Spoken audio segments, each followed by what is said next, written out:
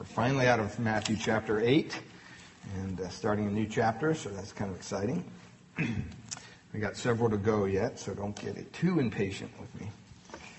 But last week we talked about a message that was titled, Solve Our Problems But Save Our Pigs, and it dealt with the demoniacs at the end of chapter 8. And we looked at how Jesus has the power over those forces. And I just want to read for us our text this morning, Matthew chapter 9, verses 1 through 8. And you can follow along in your Bibles. Matthew 9, verses 1 through 8. So he got into a boat, crossed over, and came to his own city. Then behold, they brought to him a paralytic lying on a bed. And when Jesus saw their faith, he said to the paralytic, Son, be of good cheer. Your sins are forgiven you. And at once some of the scribes said within themselves, This man blasphemes. But Jesus, knowing their thoughts, said, Why do you think evil in your hearts? For which is easier to say, Your sins are forgiven you, or to say, Arise and walk?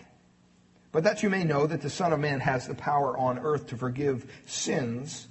Then he said to the paralytic, Arise, take up your bed, and go to your house. And he arose and departed to his house. Now when the multitude saw it, they marveled or feared and glorified God, who had given such power to men. One phrase I want you to focus in on as we read through that is there in verse 2, when Jesus says, Your sins are forgiven you. That's the key to this whole passage. We've looked at Jesus' power over nature. We looked at Jesus' power over the supernatural.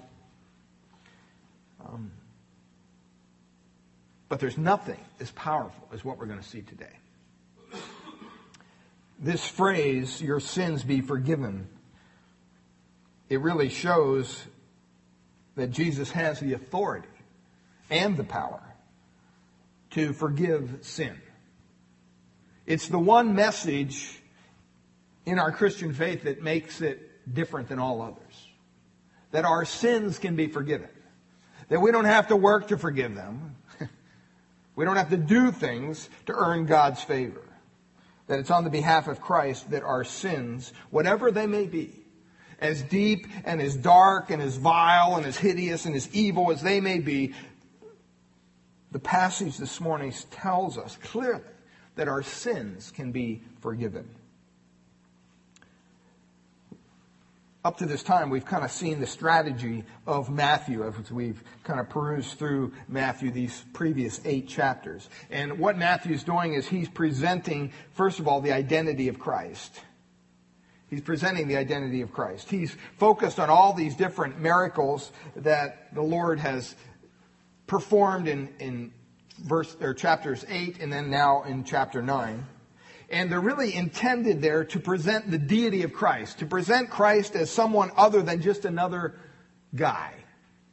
They're there to present the deity of Christ, and also they're there to present his role as the Messiah in Israel. Matthew records a series of miracles not only to prove that Jesus is God. That's not his only purpose. Remember, Matthew is writing to a largely Jewish audience. And he wants them to understand that the Son of God is the Messiah. And how would you do that if you were talking to someone of the Jewish faith? You would go back to the Old Testament and you would find prophecies that have been fulfilled about Jesus. And you would show them those prophecies. That's what Matthew is doing. He presents to us not only the deity of Christ, but a Christ that fulfills all the prophecies that were foretold about the Messiah himself. He wanted Israel to know that he was the Messiah. That's what Jesus wanted them to know. And that he would introduce the kingdom of God to the world. That was his purpose. And so, for that reason, there's an Old Testament character, kind of an Old Testament flavor to some of the miracles. These miracles just aren't random that Matthew records here. He just didn't say, oh, that was a good one, I'll write that down. No, he does it under the inspiration of the Holy Spirit. And each miracle that's recorded in this gospel is there not only to show the deity of Christ, but also to show Christ as the Messiah. To show him as the one who has fulfilled Old Testament prophecies. But it also presents to us not just the identity of Christ, but it also presents to us the ability of Jesus. We see over and over again in Matthews 8 and 9, first of all, his ability over his power over the physical realm.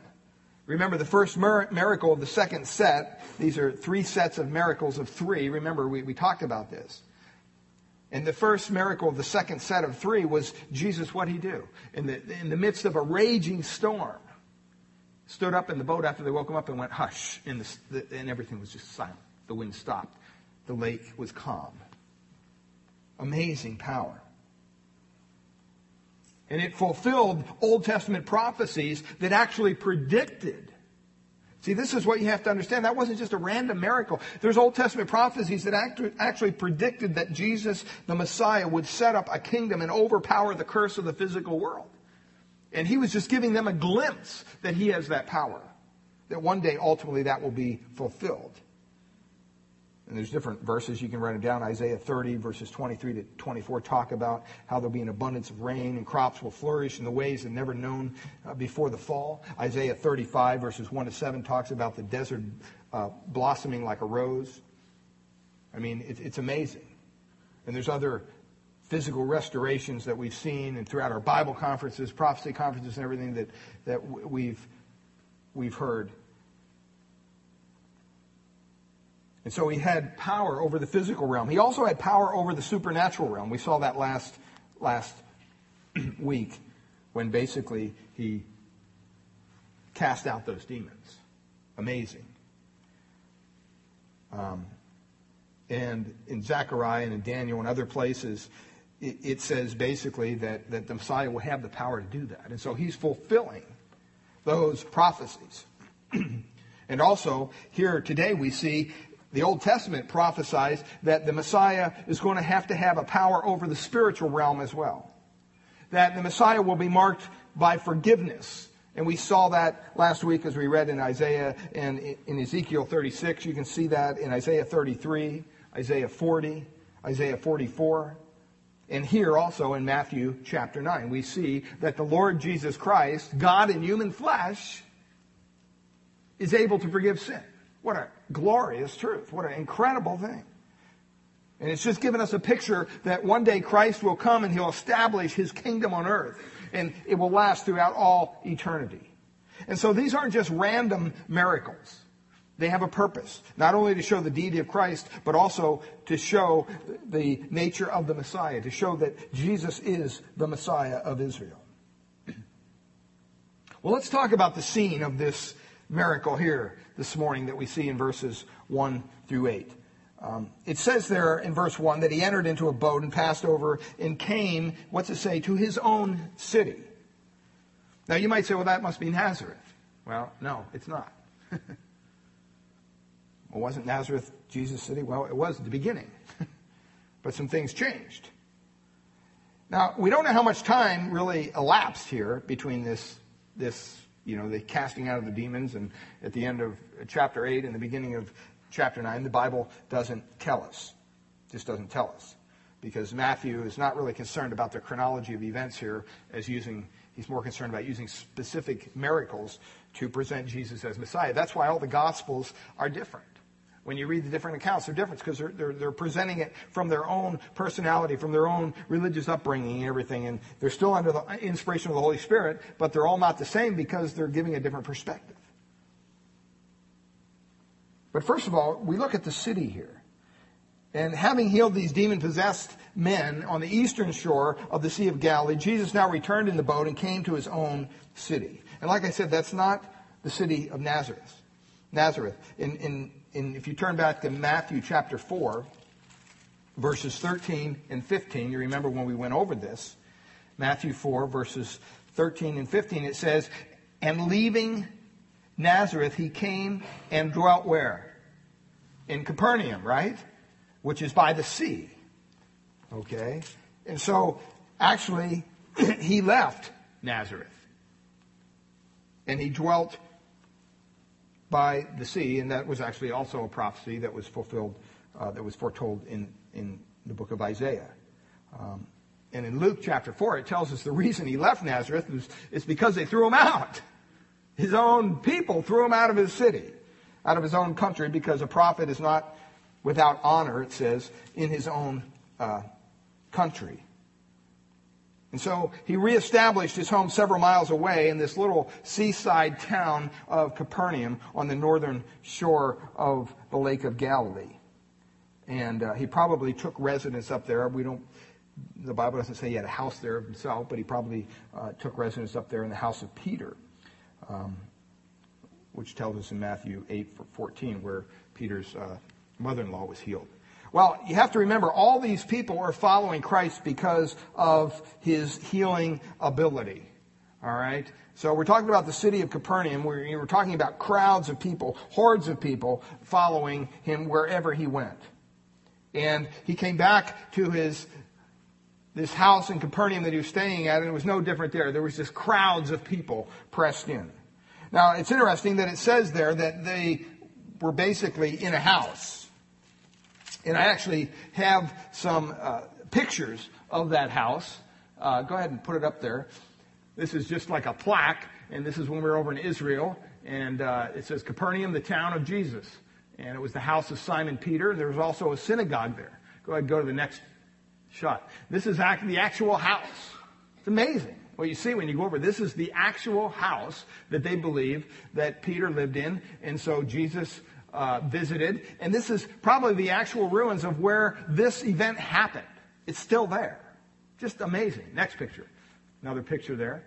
And obviously you say, well, what happened to it? Well, over time, it actually, the walls fell in and things like that. So this is being preserved. You can't walk around there or anything. They have fences around it and everything. But archaeologists really believe that this is what it was. And these houses, they were made of stone like that and mud, and they would come up, and usually they were 2 stories, and they'd have a flat roof on top. And on top of the flat roof, they would have a outside staircase to lead up to that. And so usually what they'd have on the first floor is the kitchen and whatnot, things like that. The second floor would be a place, kind of a giant room where they would sit around and they would eat and gather. And then on the roof, they would have the opportunity to go up there as well. Okay? And so that's how the houses were constructed. Go to the next picture there. I don't know what. This is the actual synagogue that was, it's built upon the remains there. And go to the next one. This is just kind of a grinding stone that was there. Okay? So all these pictures, they kind of showed us, when we were over there, that, hey, this is a real place. This isn't a fairy tale. That the Bible is very real. And so when we look at this, the parallel accounts in Mark 2 and Luke 5, you have to read those as well if you're going to read Matthew 9, okay? It's important to understand that Jesus had gone into the house, probably Peter's house here, and probably he went upstairs to the second floor, because that's where you would go if you were going to have a gathering of people, whether you were going to eat or even teach or whatever. And so that's how the houses were constructed. And on top of the house, I said it's kind of a flat roof, a tile roof or a mud roof, something like that. And it's just interesting to understand that, because once we get into this, you're going to see why that's important. That kind of an interesting, kind of a foundation, a background information. Well, there's 6 words I want to share with you this morning that deal with this passage. The first one is faith. The first one is faith. Okay, we're basically going to be talking about forgiveness this morning. And we're going to be talking about Christ's power to forgive. But the first key word here is faith. Look at verse 2 in Matthew 9. It says, "Then behold, they brought to him a paralytic lying on a bed. When Jesus saw their faith, he said to the paralytic, 'Son, be of good cheer.'" When Jesus saw their faith. Now, here in Matthew, it doesn't tell us who these people are. It just says, they brought him a paralytic. It doesn't tell us who the A. There's no antecedent here for the they. We don't know who it is. So if you go over to Mark and you look, you understand that there's 4 individuals, probably family or friends of this guy who was paralyzed. And evidently, obviously, they cared about him. Obviously, they heard about Christ's healing ministry. They heard about what he's done before to people, how he's healed them, things like that. And this guy apparently was pretty ill. He was paralyzed.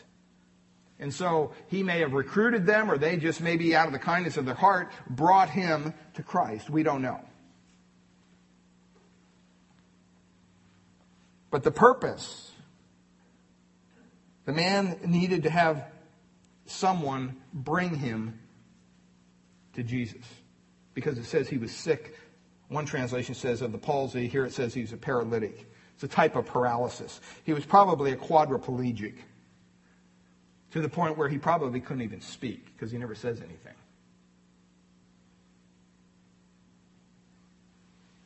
And that's a horrible, horrible fate to be in. Today, it's horrible. Some of us have had an experience to be around a quadriplegic or to care for a quadriplegic, and it's heart-wrenching. Because you're literally dealing with someone who cannot do anything for themselves. Some of them even have breathing tubes that air is pumped into their lungs because they can't even breathe. But they are a living being and they need to be cared for. And just because they may not have the quality of life that we do, that doesn't mean that God doesn't have a purpose for them. So important to understand that in the social environment we live in today. And so this guy, for whatever reason, it could have been a birth defect, it could have been muscular dystrophy, whatever, we don't know. But he was laid out and he couldn't move. And he was unable to even help those who carried him. You know, sometimes if somebody's injured or whatever, you know, if they're able to help you, then, you know, to get them in the car, to physically move them, then it's not so bad. But when someone is so laid out that they can't even literally move, you're carrying dead weight. That's why it took 4 of them. Okay. And so he has this problem. And in biblical times, back then, it was even 10 times worse. If you stop and think about it, you didn't have the wheelchairs, you didn't have all the ways to deal with it, you didn't have the ADA, all those people that want to help folks like this. As a matter of fact, back in that time, you had the physical stigma of being paralyzed, but you also had the social stigma. See, back then they believed that, well, that person is that way because of their sin. They must have done something wrong. You remember in John chapter 9, verse 2, the disciples asked Jesus about this issue. He said, Master, who did sin, this man or his parents, that he was born blind? Remember that? So that was the common day thinking. Hey, if you're sick, what'd you do, bud? And there's some people today that still believe that. Now, the disciples were right in the sense that all sickness is linked to sin somehow. Because if there was no sin, would there be any sickness? No. But it's not always a direct result. But that thinking goes all the way back to Job, which was one of the first books of the Bible ever penned under the inspiration of the Holy Spirit. And you remember when Job was going through his problem, his friends came along and said, okay, what'd you do? Must have done something wrong. Look at your situation. So the paralytic not only suffered from a physical disease, but he also had this stigma, this social stigma. And he basically was incapacitated. And he probably had an overwhelming sense that he was sinful. That he was sinful. And therefore directly responsible for his illness. Now, it's important that we understand that it's not uncommon for such people to seek to be alone. People in that kind of a state don't like big crowds. They don't like to be the center of attention. They don't like to go where people are because of the social stigma. Okay? We still deal with that today in our society. But back then it was so much worse. And so usually, if you were that kind of a person, you would never go to an event like Jesus was having here at this house. You just wouldn't show up because of the social stigma involved. That's why Jesus said in verse 2, look at what he says to him. He says, "Son, be of good cheer."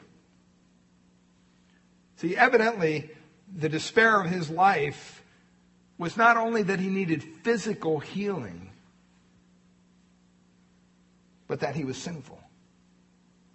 Sickness isn't always directly related to sin. However, all sickness, I hope you'd agree, is a graphic demonstration of the destructive power that's at work in the world because of sin. So he was this walking illustration of sin. And whether or not this man understood how his sickness was related to his sin, we don't know. He did know that there was sin in his life. So he got the first step right. He knew that there was sin in his life and that it needed to be dealt with. And you look at the persistence of these guys. What makes the faith that Jesus recognized in these men who brought the paralytic so great?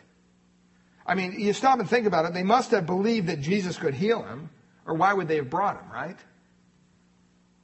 Because it would be a hard thing to, take somebody like that and put them in that environment just to hear another message. You wouldn't do that. You would never do that.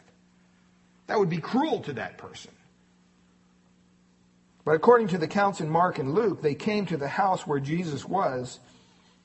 And the Bible says they couldn't get in with the paralytic because of all the people. Just packed house. And you saw the foundation there. It's not that big of a house. So you can imagine there was people just crammed in every corner. Out even into the street probably, listening to what Jesus might say. So they decided that there's only one way to get this guy in there. I mean, they could have looked at that situation and said, let's go. Sorry. Maybe we'll try it next time, next week or whatever. But they were persistent. So they decided to do the only thing they could do. They walked up the staircase, probably lined with people, took this paralytic up the staircase, went up on top of the roof, probably out of earshot of what was going on. That's why nobody was probably up there. Couldn't really hear anything. If you're sitting on the roof, it'd be like sitting on the roof here. You probably couldn't hear the message. So they went up there and they began to dig. They were making some business for you, John. John owns a roofing company. He's praising the Lord right now for all the rain. But they climbed up on the roof and they began to pull back the tiles and remove the tiles. And can you imagine? I mean, here's the Son of God upstairs in this house teaching. It's crammed full of people. People are probably, leaning in to hear every word he says. And all of a sudden, stuff starts to fall from the ceiling. Little pieces of mud and plaster. And people think, what in the world is going on? Now, these guys must have somehow cased out the joint. They must have known where Jesus was going to be sitting. And they must have made some proper calculations because they dug the hole so they could lower this guy down apparently on some kind of pulley system or something. And they lowered him down right at the feet of Jesus who was teaching. I mean, can you imagine all of a sudden the roof starts opening up and some guy starts being lowered down on a pallet? And he probably had I kind of like to think of it as a futon. Kind of a mattress put on some kind of a wooden frame that they could carry the guy around on. So they could put him on there and then, when they had to move things, whatever, they either carry him or just carry him on the pallet. Just made it easier. But they dropped this guy right down straight in front of Jesus. I mean, think about it. They could have just looked at the crowd and said, we're going home. Sorry, Charlie, maybe next time. No.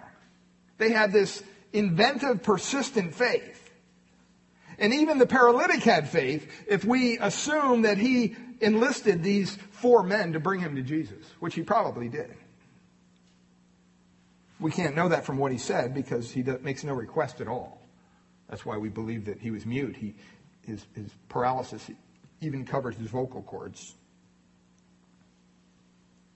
And so he laid at the feet of Jesus in full view of all these people gathered there.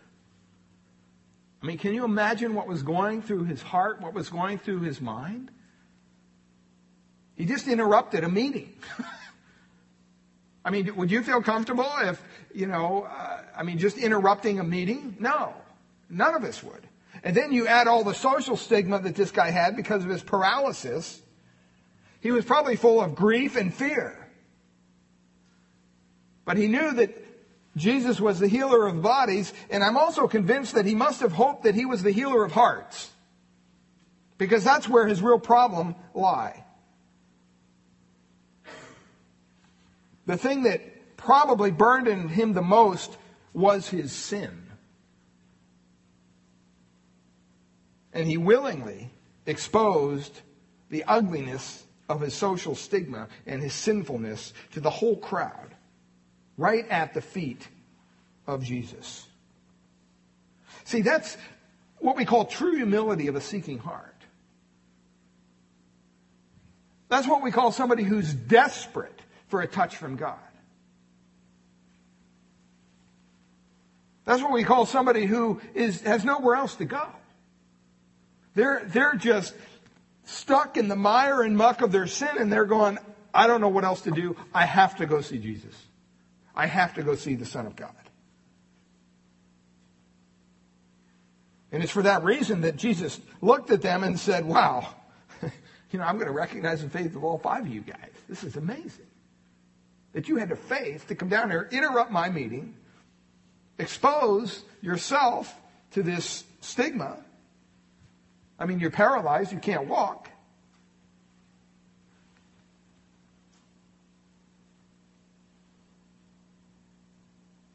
It was not an ordinary faith that they possessed. It was strong and it was persistent. Now, sometimes Jesus healed people with no faith at all. You know that? The Bible gives us indications that that's what happens sometimes. Or very little faith. Totally healed them. He was especially disposed, though, to heal people who had great faith.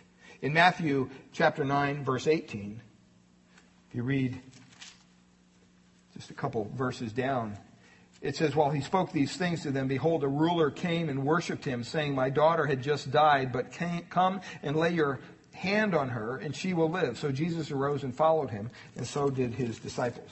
Man of great faith. And it says in verse 29, according to your faith be it done unto you. At the end of the chapter there. And so it's kind of an important thing that Christ sometimes healed people with no faith, but he was kind of disposed to heal people who had some kind of faith, great faith. And look at what he says. He says, son, be of good cheer. He gives them a promise here. In other words, this guy is laying there. There's hush. There's complete silence in the room. People are in disbelief. They can't believe these guys just did this.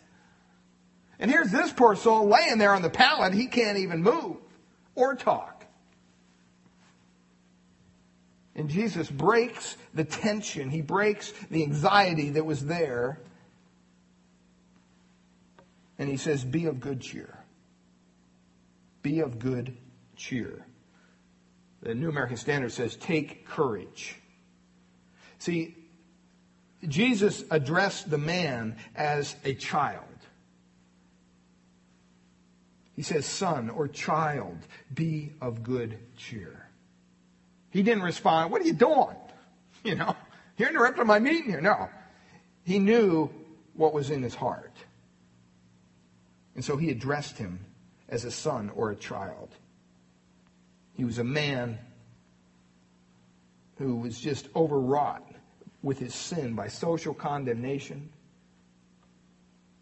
from without and probably guilt from within.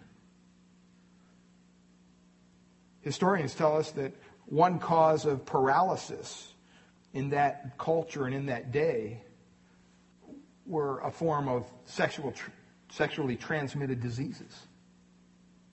So it's very possible that this individual lived a very illicit lifestyle. And as a result of his own lifestyle, he found himself paralyzed. And it could have been just that. We don't know. But believing that Jesus possessed the power of God, he was willing to put himself in the presence of a holy God and take his chances. In the midst of his fear, the Lord broke the silence and said, hey, you know what? Stop being afraid. Take courage. There's nothing to fear. See, the Lord here, he doesn't condemn the man. What's he do? He reaches out and he encourages him. He comforts him.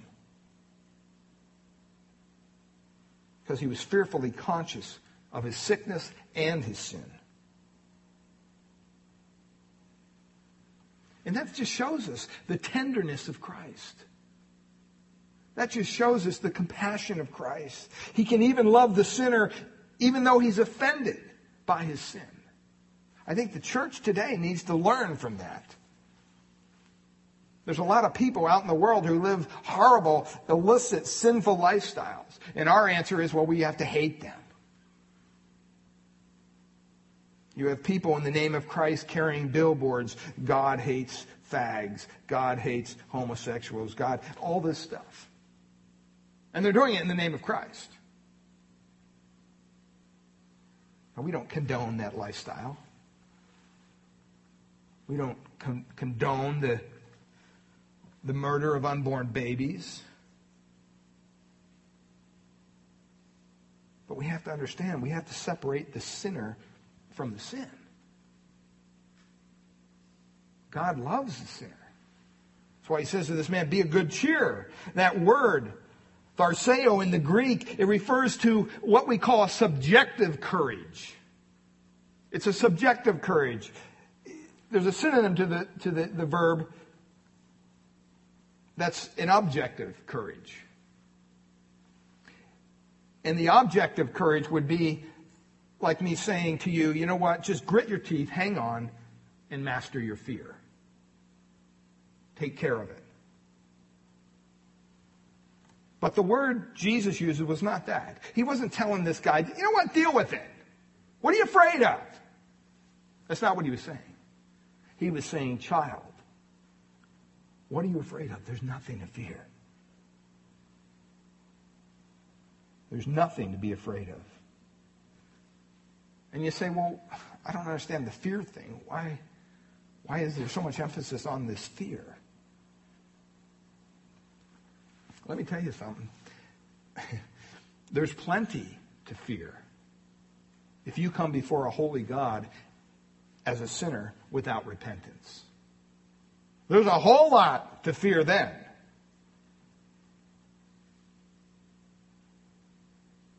But there was nothing to fear when this paralytic came, because you know what? I really believe that he understood his sinful state. He understood who Christ was. And he wasn't there to be healed physically. That's not why he came. He wanted his sin dealt with. He was broken. He was contrite over his sin. That's the only way the Lord could forgive him. See, that's kind of a problem today. So many times we tell people, well, you just, we cheapen the gospel to the point where it's, well, just pray this prayer, say these words, whatever. Welcome to the family of God. When there is no fear, there is no repentance, there's no thought of that. There's plenty to fear if you come before a holy God as a sinner without repentance. The Bible says that. But there was nothing to fear because he came as a broken and contrite man. It's important to understand the Lord doesn't forgive the sins of people who don't come that way. Do you understand that? If you come to God with a proud heart, and you're just going to add Jesus to your lifestyle and just kind of go about, live your life the way you lived it before and just add Jesus, And you're claiming that God forgave you? No, He didn't. Because there's no brokenness in your life. It's not the one who tries to hide his sin who has nothing to fear. They have plenty to fear.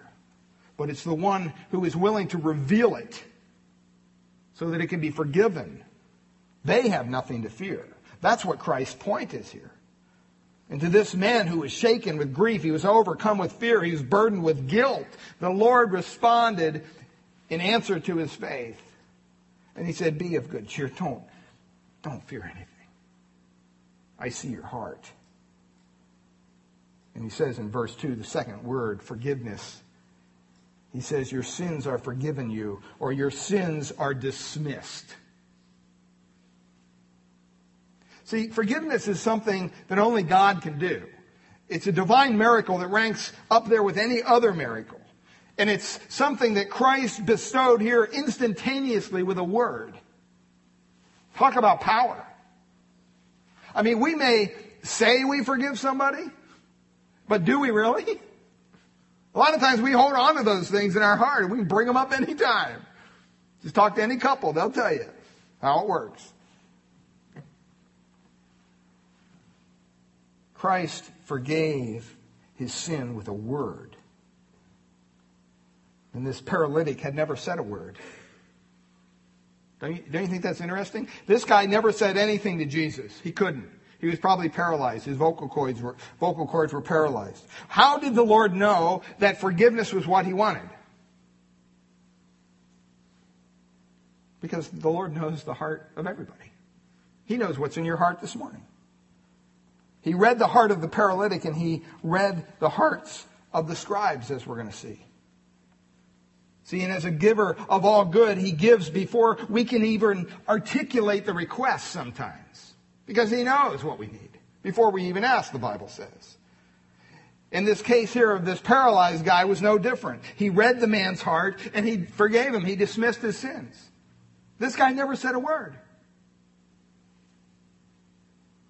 See, that's the remission of sins that the Bible is talking about. It's such an important part of salvation. We have to understand that. It's an integral part of salvation. If we don't understand that there's sin, then why would we need to be saved? That's why it's so important that people understand that today the gospel has been brought down to a level where people are unwilling to use the word sin.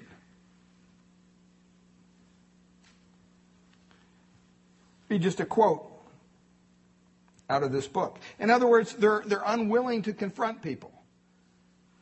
This is a quote from Joel Osteen on the Larry King Show.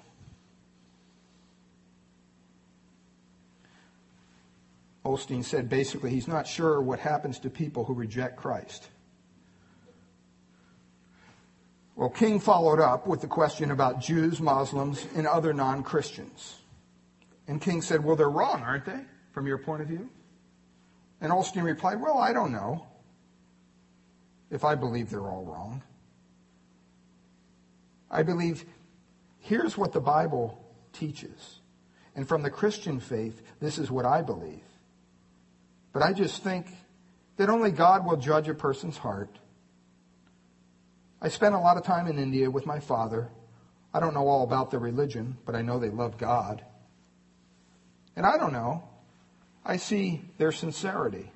So I don't know. I know for me, it's what the Bible teaches. I want to have a relationship with Jesus. King gave me another opportunity to answer. And he kept coming back to this point. God's got to look at your heart. God's got to look at your heart. He wouldn't call it sin. Beloved, what does the Bible say about our hearts? They're wicked and desperately evil. So you want God to judge you basically by looking at your heart? I don't think so. We're going to lose that fight every time. See, if we're unwilling to address the issue of sin in people's lives, if we're not willing to go to them and say, you know what? The Bible says that we all have sinned and fallen short of God's glory. Joel Osteen says, well, I don't use the word sin because it condemns people. I don't like to use those terms.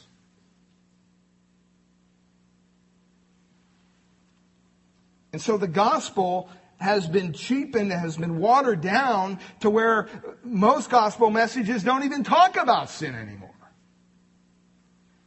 It's just how Jesus can make your family and pocketbook and everything else happy, happy, happy. Well, until you come to Christ with a broken heart, grieving over your sin, basically that's all you're going to get. You're not going to get eternal life, that's for sure. And so the remission of sins is what the Bible talks about. It's an important part of our salvation message. That's why the Bible says when the Lord sends our sins away, He sends them as far as the east is from the west. That He buries them in the depths of the sea. And He remembers them no more. In 1 Timothy chapter 1, verses 13 and 15, the Apostle Paul says, I was a blasphemer, a persecutor, an injurious, but I obtained mercy. And then he says this is a good, faithful saying and worthy of all acceptance, that Christ Jesus came into the world to save what? To save who? To save good people? I don't think so. To save sinners. And then the Apostle Paul ends that verse and he says, of whom I am chief. And sometimes we walk around with a stride in our step as believers thinking that, well, I wouldn't do that. I'm not going to go there. I'd never do that sin. Who do we think we are? Sad. The Lord gave the greatest gift that dealt with this guy's greatest need, and it wasn't his physical healing. It was his sin. He wanted him to know that his sins were forgiven because he came with a contrite heart. That's the grace of God. That's what God does to people who come to Him in desperate need of forgiveness. He forgives them. But if you come with a proud spirit, thinking God owes you anything, you'll receive nothing. A lot of times we sing about the grace of God. Last week we sang the song Amazing Grace. And a lot of you know and understand that John Newton penned that song after he had lost his family in this horrible ocean wreck. But some of you may not know. When that song was written in 1750 by John Newton, who basically was an Englishman who dedicated his life to the Lord for Christian ministry, he was dedicated to the Lord by his mother when he was born. You say, well, why do you bring that up? Well, John Newton, rebelled. He rebelled against his godly upbringing. At the age of 17, he went to sea. And soon he deserted ship and he was caught. He was imprisoned. He was punished severely. And when he was released at the age of 18, he became so bitter he didn't want to have anything to do with God or Christ or anything. His friends thought it was so bad, at times they thought that he was going to lose his sanity because his life was so filled with sin, shame, and fear. At the tender age of 18. And he became involved with the slave traders of Africa, and they transported slaves to America. And one night at sea, during a violent storm, John Newton gave his heart to Christ. He became a captain of his own ship, and his slave trading life continued for the next 6 years. Finally, he turned his whole life over to the Lord. He abandoned slave trading, and he entered seminary. And in 1758, he was ordained as a minister. The Church of England, finally fulfilling the prayers of his beloved mother, who dedicated him to the Lord at birth.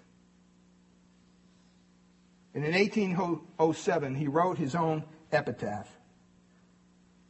Here's what he said. John Newton, clerk, once an infidel and libertarian, was by the rich mercy of our Lord and Savior Christ preserved, restored, pardoned, and appointed to preach the faith he had long labored to destroy nearly 16 years at Olney and Bucks and 28 years in this church. He died December 21st, 1807 at the age of 82. That's the grace of God. That's someone who was broken over his sin, over his rebellious heart. This man today we see in the text was a man who was crippled not only physically, but he was crippled by the hatred, the fear, the rebellion, the sin that had occupied his life. And he met God when he realized that he could not save himself. See, somehow today we still think that, well, I just got to pull myself up by my bootstraps and somehow I'll straighten my act out. No, you won't. You can't save yourself. An Amazing Grace was John Newton's life story of God's grace extended to a sinner crippled by fear and shame. And here, as the giver of all good things, God gives before we can even articulate the request. He met him at his deepest need, the need of forgiveness. Do you ever talk to people who went through a horrible trial or tribulation, maybe a loss of a loved one, a death of a loved one, some kind of physical ailment, maybe they have cancer or something that just totally just racked their life and just shook them. And now you talk to them years after that. And these are people who either were Christians or they came to Christ as a result of their trial. And to a one, they all say, I can honestly say that I'm glad that this happened. I wouldn't go back. I wouldn't take it back for anything. Because if that didn't happen, I wouldn't grow deeper in my walk with Christ, or maybe I would never have met Christ. See, the deepest need and the truest grief in the human life is not a physical one. When Jesus said, your sins are removed, he met that man's greatest need in a very profound way. And forgiveness of sins is the message of Christianity. People say, well, you shouldn't bring up sin as negative thinking. Well, I beg to disagree. It's the essential message of the gospel. If we don't talk about sin and the need to forgiveness, then we've somehow prostituted the gospel. You have a little, I think, a chart there in your thing talks about the sinfulness of men. Just read through that. It transgresses the law. It defiles God's image in man. It rebels against God. It displays gross ingratitude toward God. These are all things that the Bible says about sin. It's incurable. It affects all men. For all of sin and fall short of the glory of God. It's deep in the heart of man. It dominates the entire person. In other words, it perverts the mind, the will, the affections, the body. It brings men under the dominion of the devil. It brings man under the power of God's wrath. It subjects man to misery. It causes trouble, emptiness, forfeits peace. And ultimately, it dooms men into a godless hell forever. That's the results of sin. On the other side of that, you have the forgiveness of God. If sin so affects all men, then the best news that you could ever give is that God forgives sin. And the paralytic here was living proof. When Jesus said, your sins be forgiven you. I believe that the pain of Calvary just struck him in his heart. Christ always lived in the shadow of the cross. Why? Because he knew the cost. He knew what it was going to take. He must have tasted the agony of the cross throughout his life whenever he forgave sin. Because he knew that he would bear the punishment that he had removed from that helpless soul. That's why it's so important, even as believers. See, so many times today, we were talking about this Wednesday night in our Bible study. So many times today, when it comes to our Christian walk, and it comes to the grace of God, and then when we sin, hey, I'm covered. I got it covered. No problem. And I told him Wednesday night, I said, I wonder how easy it would be for us to sin if every time we sinned as a believer, we saw the bloodied body of Jesus Christ standing before us. And the Roman soldier bringing back the whip, lashing him one more time and ripping hunks of his flesh off his back. Every time we sin, that's what happens. Think of that. Because he paid the punishment for all of us. But somehow today in our theology we think, well, when we sin it's just all covered. It's no big deal.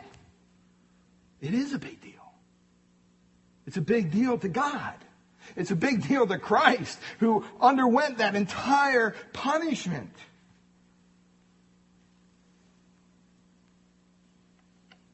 We need to remember, that's why the Bible says if we confess our sins, He's faithful and just.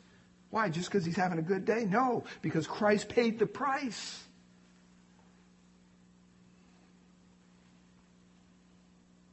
Thirdly, third word there is fury. It says in verse 3, and behold, a certain of the scribes, along with some of the Pharisees, the other accounts tell us, they said within their own hearts, this man blasphemes.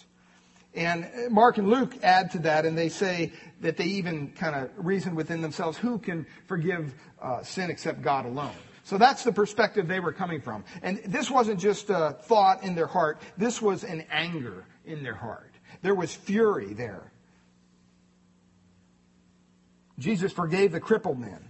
But all the scribes and the Pharisees concluded was, how could he do that? This is ridiculous. This guy's a blasphemer.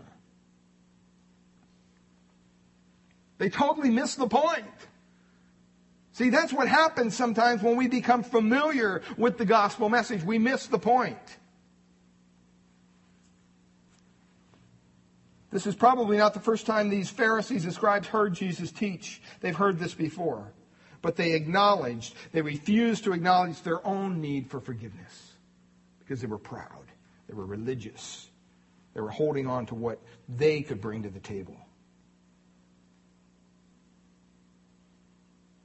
Even today, when a message is preached on forgiveness, some will be convicted of their sin. Some will open their hearts to Christ.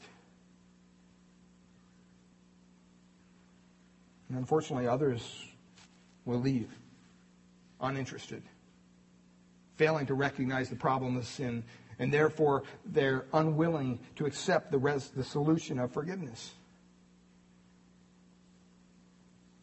So instead of accepting the fact that Jesus could forgive sin and relieve the pressure of their guilt, his opponents, the Pharisees and the Sadducees, or the Pharisees and the scribes here, realized that since only God could forgive sin, and they were right in that, only God can forgive sin, therefore Jesus was claiming to be God. Therefore he was a blasphemer. To them, the ultimate blasphemy was to claim to be God by saying and doing things that only God could do. Well, that's what Christ did throughout his whole ministry. So these people were just going crazy. And they were angry. In Isaiah 43:25, it says, I, even I, am he who blots out your transgressions. Only God can forgive sin. They got that part right. They were wrong about Christ because he is God. He showed the divine ability by demonstrating and reading their own thoughts. These guys didn't say anything. They were just standing there, and Jesus just turns to them and says, why do you have evil in your heart? Why do you think this? Can you imagine that? That would be a little intimidating. He was showing them his omniscience. He knew what was in the heart of the sick man. Therefore, he forgave him.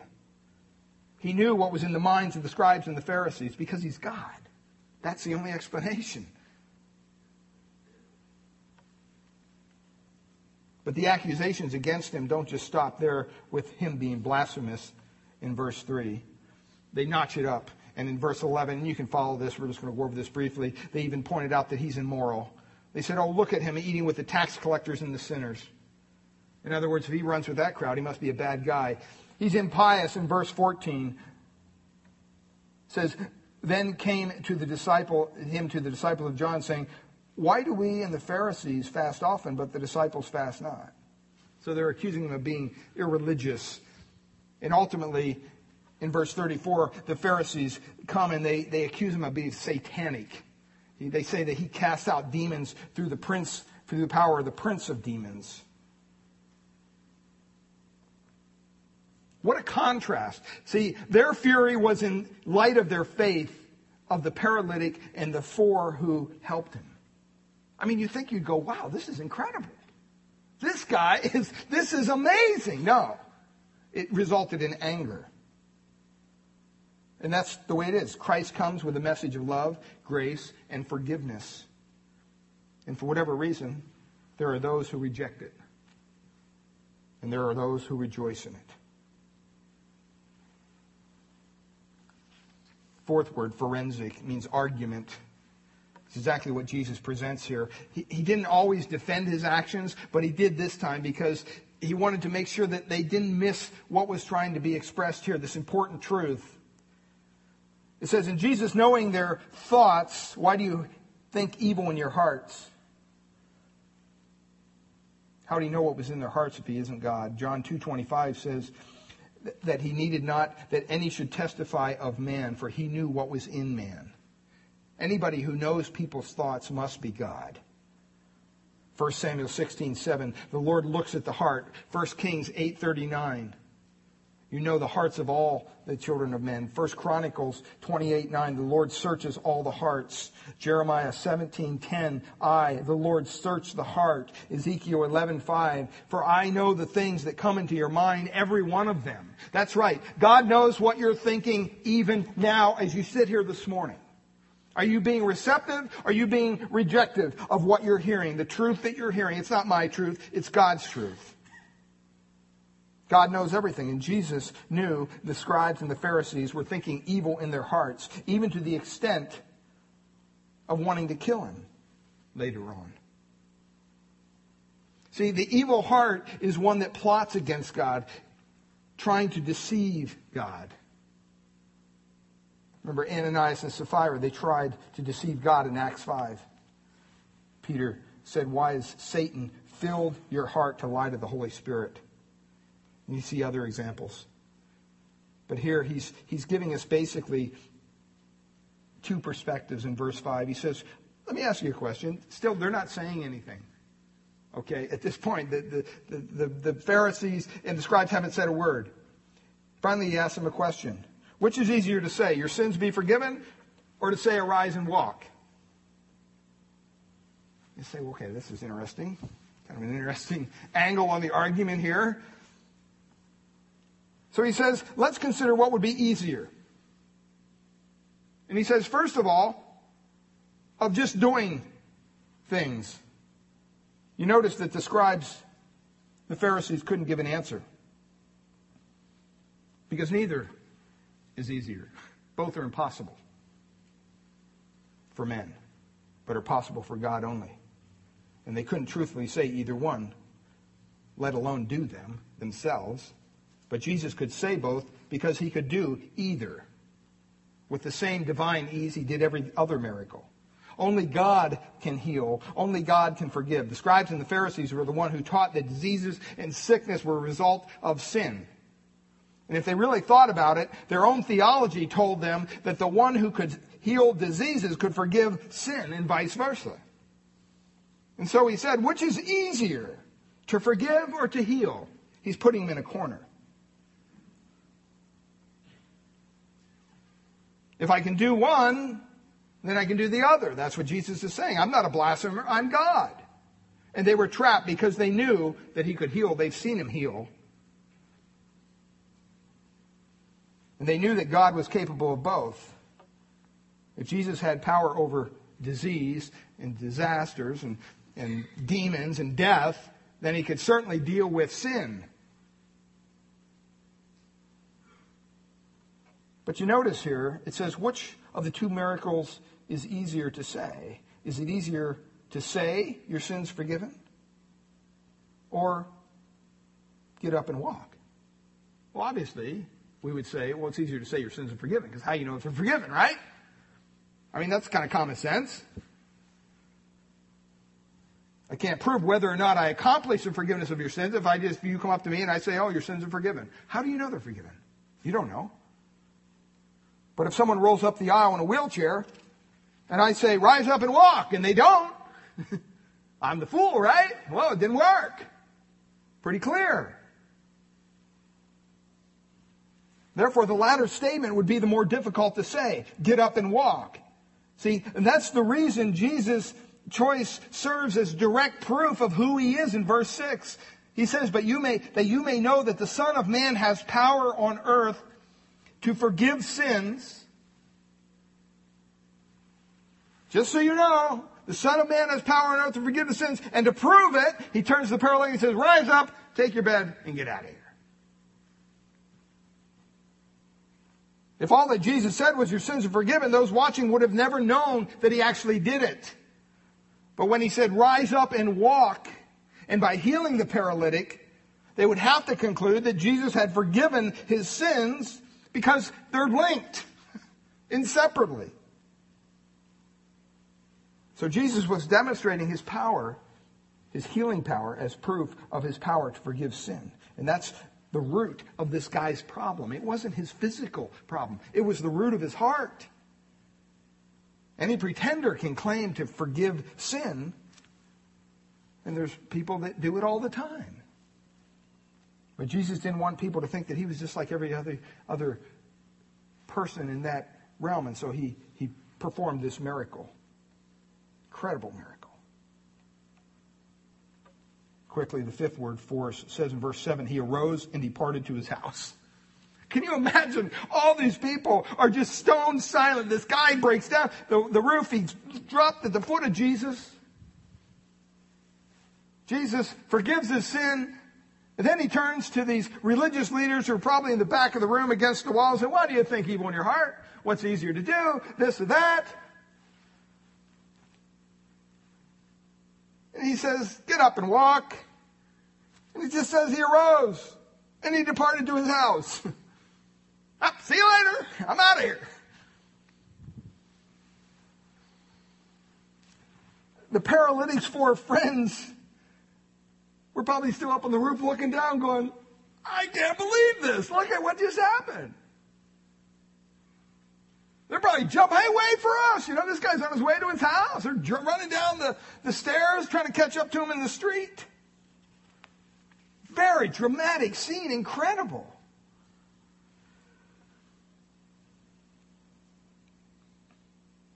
He read his opponent's hearts.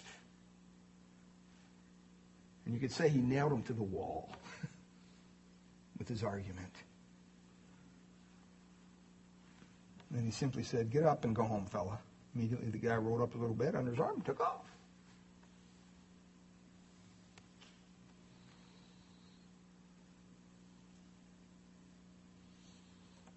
Led to the last word. Not only does Jesus have the power to heal this man's disease, but he had the power to forgive sin. He still does. But look at what it says in verse 8. It says, when the multitude saw it, they marveled. That word in the original Greek is phobia, fear. They were afraid. And it says they glorified God who had given such power unto men.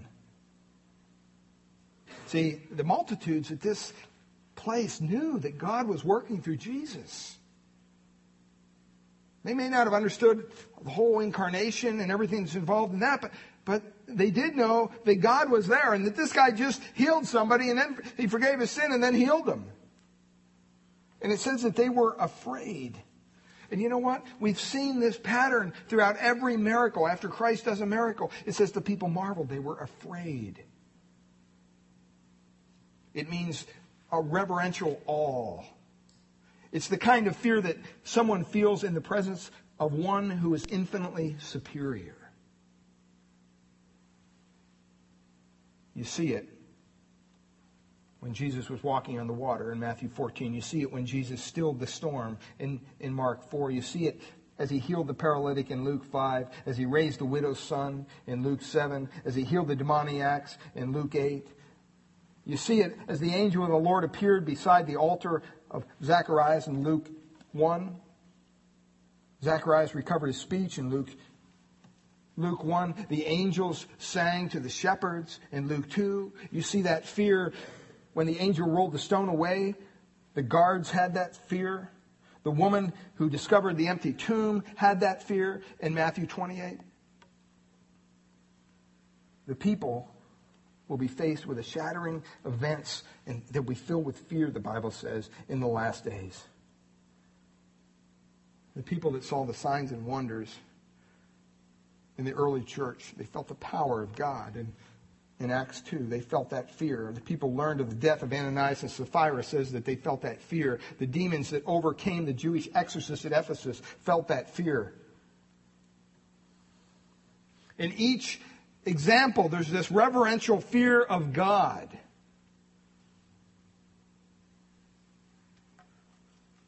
And that's the kind of fear we should have in our hearts toward Christ.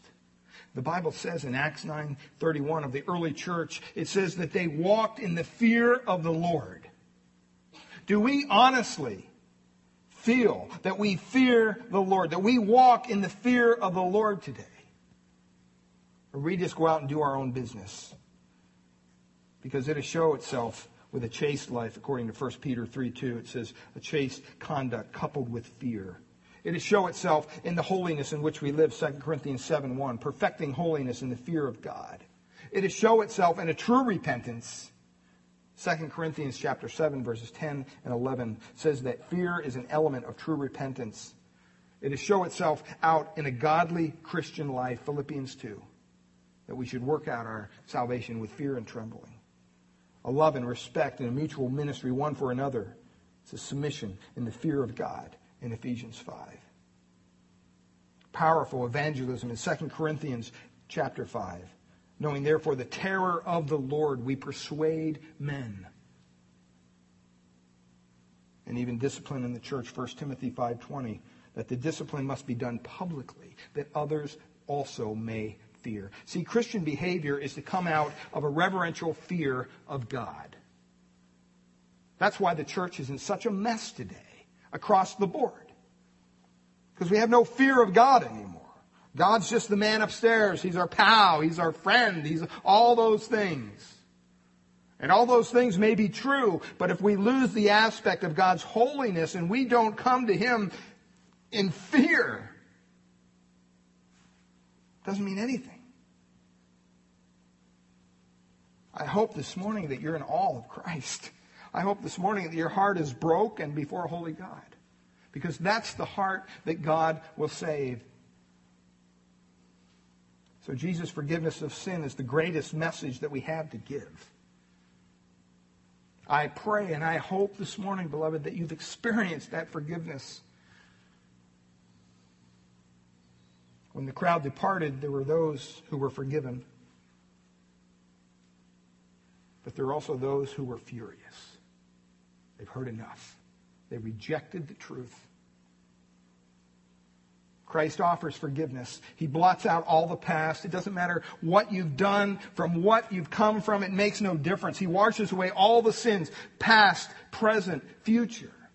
That's the greatest news that you'll ever hear, is that forgiveness is available to you. It's available to you this morning. In this fear, this phobos that we're talking about, this reverential awe of God, is the foundation that all of our behavior should come out of. They glorified God. Rightly so, and so should we. But they did it because they feared God. They revered God. They were in awe of His presence. See, that's the right response. I hope, I trust this morning that you have such an awe in the presence of Christ that you know that your sins are forgiven. It's there for the asking when you come with a broken heart, when you come with a contrite heart.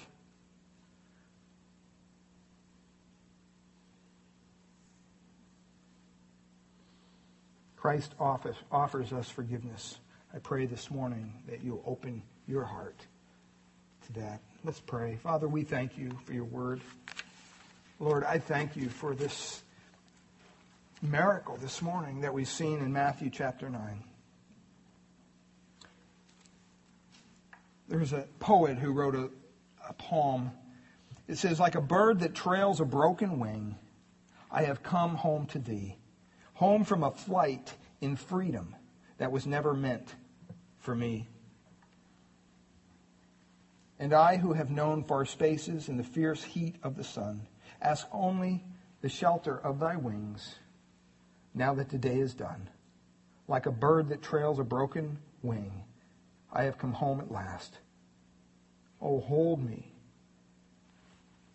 to thy heart once more and hide me from my past. That's what forgiveness is all about. That's what Christ offers you this morning. If you're here this morning and you're a bird with a broken wing, you want to be freed from your past, you desire to come near to the Lord, to have Him hide you from your past, He'll do that. If you come with a broken, with a contrite spirit, like this man we saw this morning, He'll heal your heart. That's His promise. And someday He'll ultimately heal your body in the fullness of His kingdom. Father, we pray this morning that you will help us to forget what were the human elements of this message. Help us only to remember that which is from you. And Father, I pray that you'll draw even now to you those who have yet to put their faith, their trust in you. I pray that you'll convict them of their sin, that you will show them their need of a Savior. Lord, I pray that they would cry out to you, be merciful to me, a sinner. We pray that in the blessed name of Jesus Christ, our Lord and Savior. Amen.